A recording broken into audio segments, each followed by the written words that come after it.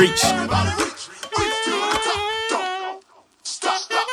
What's going on, everybody? This is your host, Drew Lieberman. I'm slow packing.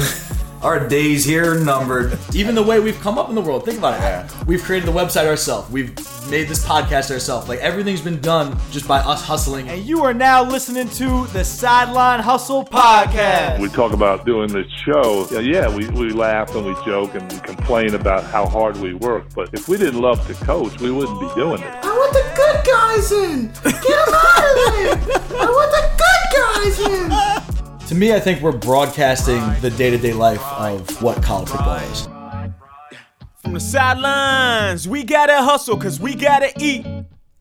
From the sidelines, we got some goals that we still gotta reach. So we beat Duke the next week, and we went down and played Florida State, and it's 31-31 going into the fourth quarter, and we turned the ball over 3 times, and we lost the game 51. They ended up scoring 2 touchdowns to beat us.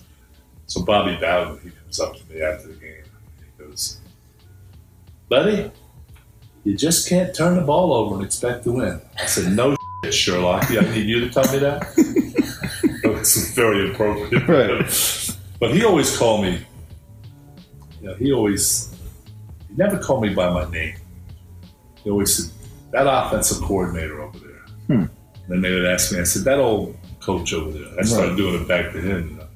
So a year ago at the Peach Bowl, he come up and said, "Ralph, how you doing?" I said, "As long as we've been playing each other, it's the first time you ever called me by my first name." He started laughing.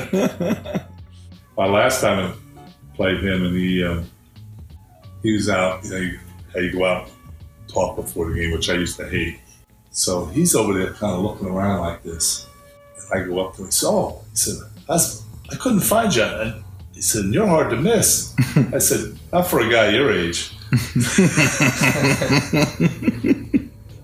So I used to jab him right back. Right. We'd go to these ACC meetings and we'd play golf and it'd be a scramble. But Bobby would play his own ball. So everybody else is, he's playing his own ball. So when Bobby retires, I go to Swafford and I said, "Since Bobby's gone, can I play my own ball?" He goes, "Only you would ask that question."